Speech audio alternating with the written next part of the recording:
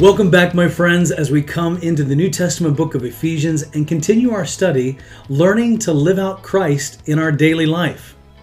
Now, what are the attitudes that the world most prizes?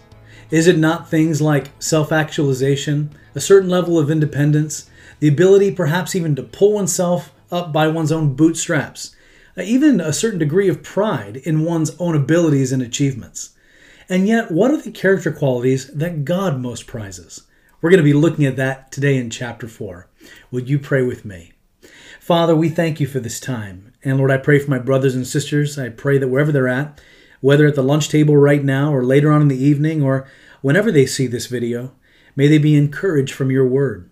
To my friends, wherever they're listening from, I pray that you would grant them grace and strength, that they would come to a deeper understanding or maybe a first understanding of who Jesus is and what you've done for them, O Christ, on the cross. We ask your blessing upon this time. In Jesus' name we pray. Amen. Ephesians chapter 1 through 3, Paul lays out what we've been given in Christ, and it is glorious. Matter of fact, I challenge you, take the time throughout the week to review Ephesians 1 through 3. Even underline those things that have been expressly given to us because of Christ's work on the cross. Ephesians chapter 4 through 6 then describes the life we are to live because of what Christ has given us. In other words, we have been made spiritual royalty in Christ, been given God himself, and to reflect that great glory, we are called to live in a certain way. There are standards in the military, perhaps if you join the Marines or certain branches, no matter where you are in the world, there are codes of conduct that if you're going to be a part of this elite or select group, that you're to act and conduct yourself in a certain way. Well, in the Christian life, because we have been called by Christ and we bear his name, literally the royalty of God himself in our being because of Jesus' work on the cross, we are likewise called to live in a way that reflects that glory, reflects his character. Now, we said the world prizes a certain set of character qualities in people. But what is it that God prizes most? Well, we're actually given that here in chapter 4, beginning in verse 1, where Paul says, I, therefore, a prisoner for the Lord, urge you to walk in a manner worthy of the calling to which you have been called, with all, listen to it, humility and gentleness, with patience, bearing with one another in love, eager to maintain the unity of the Spirit in the bond of peace. So we have four things that are given here: humility, gentleness, patience, and then bearing up with one another in love. Now let's tackle the first one here, and then let's look at some helpful ways for how to live this out. The first one is this: humility. Now, humility is found throughout Scripture. This is not just something that we see in the book of Ephesians. Do you remember in the end of Isaiah, in chapter 63, it actually says, this is the man to whom I will look, one who is humble, contrite, and trembles at my word. Peter, in the book that bears his name in the New Testament, urges Christians to walk in humility.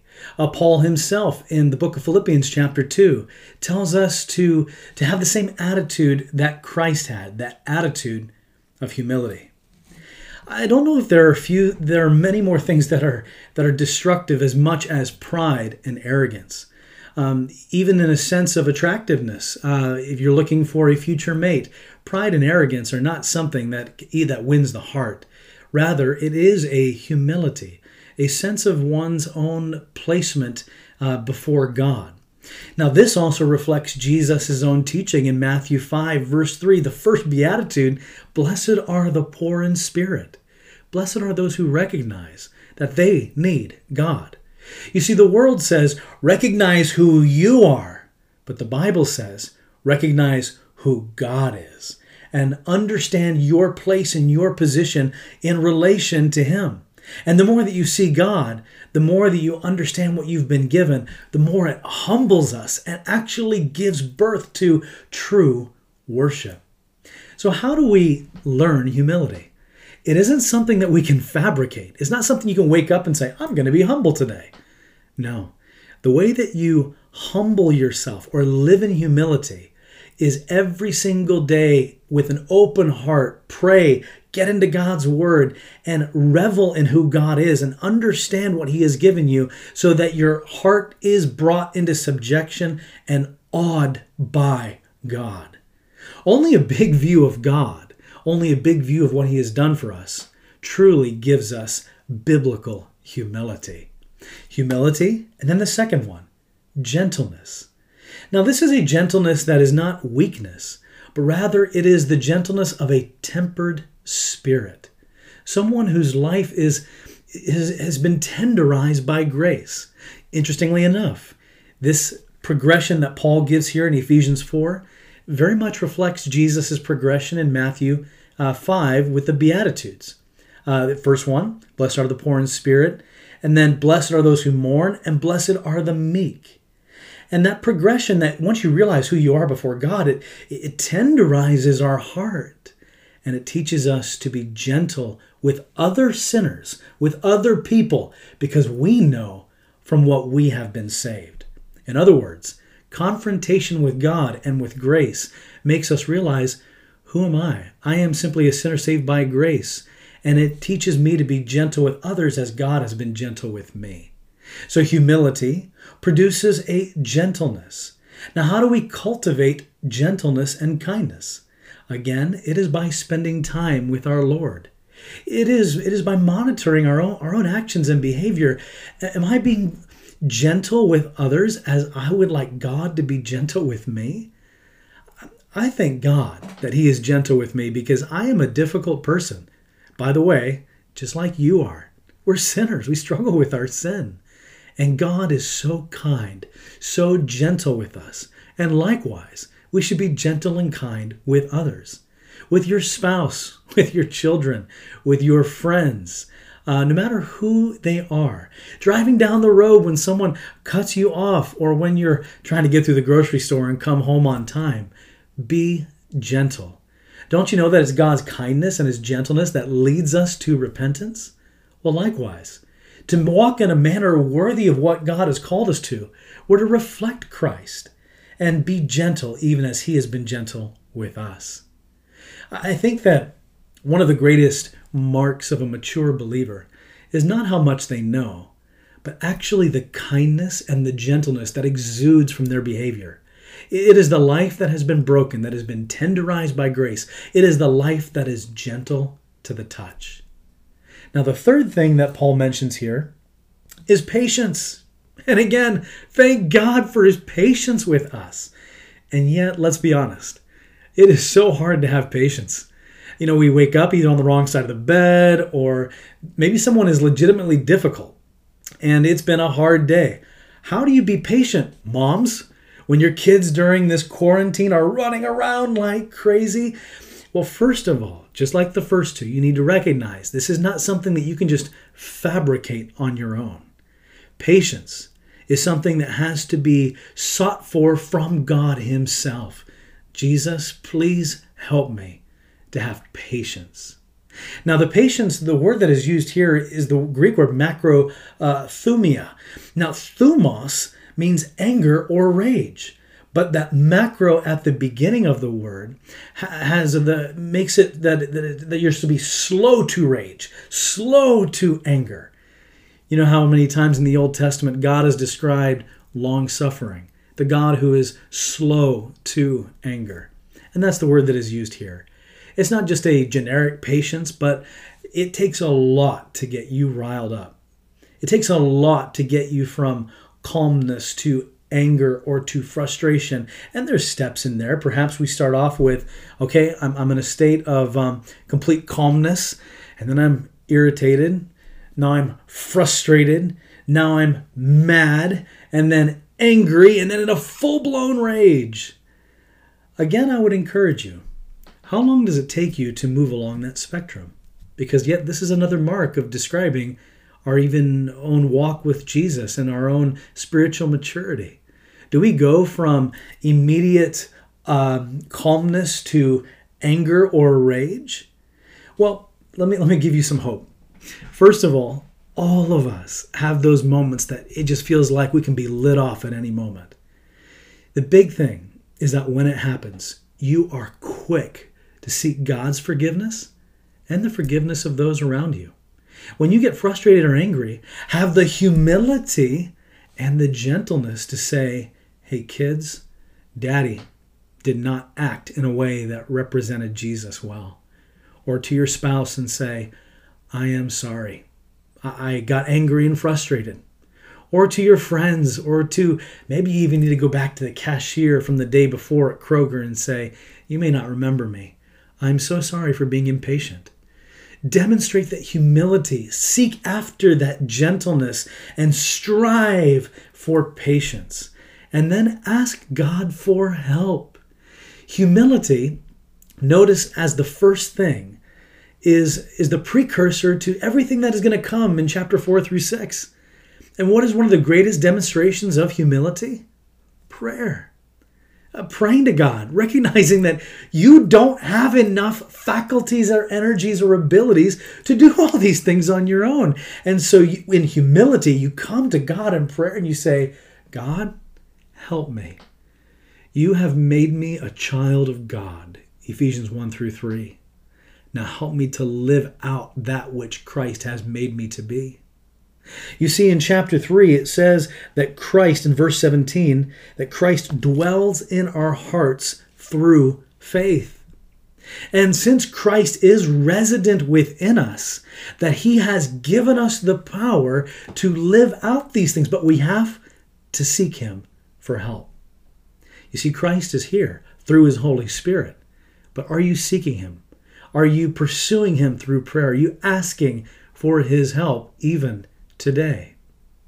Humility, gentleness, patience, slow to anger. And then it says, bearing with one another in love.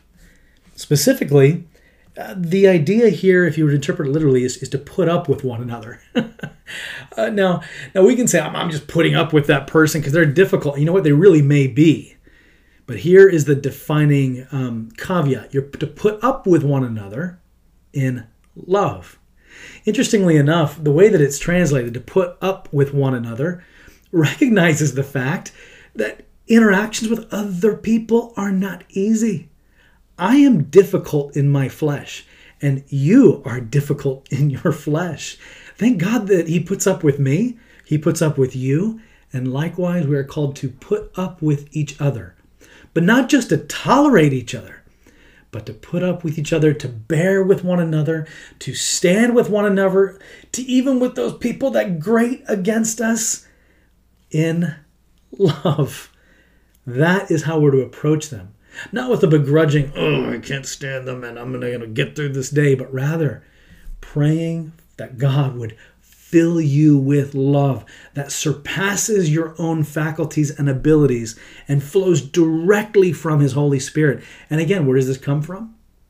By seeking him in prayer, by being in his word, and by being cognizant of your own actions. And then when you make mistakes, have the humility and the gentleness and even the patience with them and with yourself to say, I'm sorry, and to resolve in Christ, in the power of his Spirit, to work on those actions. So we're to put up with one another. We're to love one another. Why? Not because we are lovable inherently, but rather because Jesus first loved us. He loved you, he loved me. And because of the way Jesus has loved us, we are called also to love others.